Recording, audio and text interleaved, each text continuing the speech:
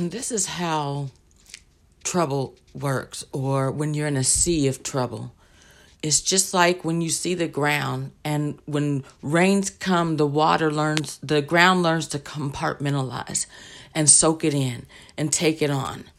And the more that the floods come, if more floods come, the ground begins to not be able to consume or handle or contain or compartmentalize the waters anymore. So then you begin to see floods.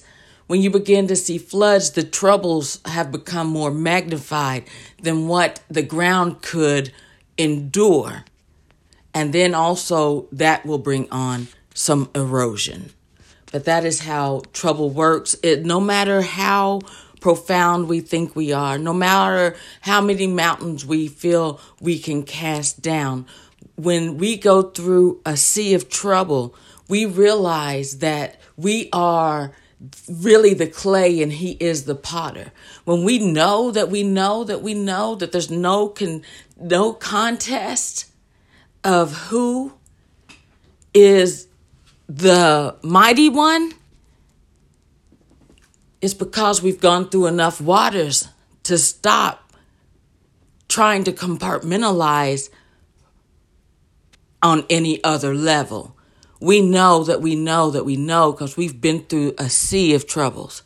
And we know that we are not God. We know that our ego could never bring anybody salvation. And that's when we're ready. That's when he's ready to put you up. Other than that, you're going up, with your gifting, but you're not ready for the glory that is the Lord's, because he doesn't share his glory with anybody.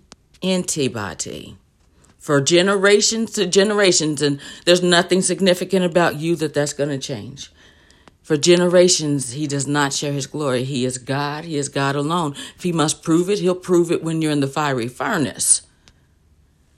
He'll show the world that he is God. But it won't be to the exaltation of you, because there's nothing about you that's going to save anybody.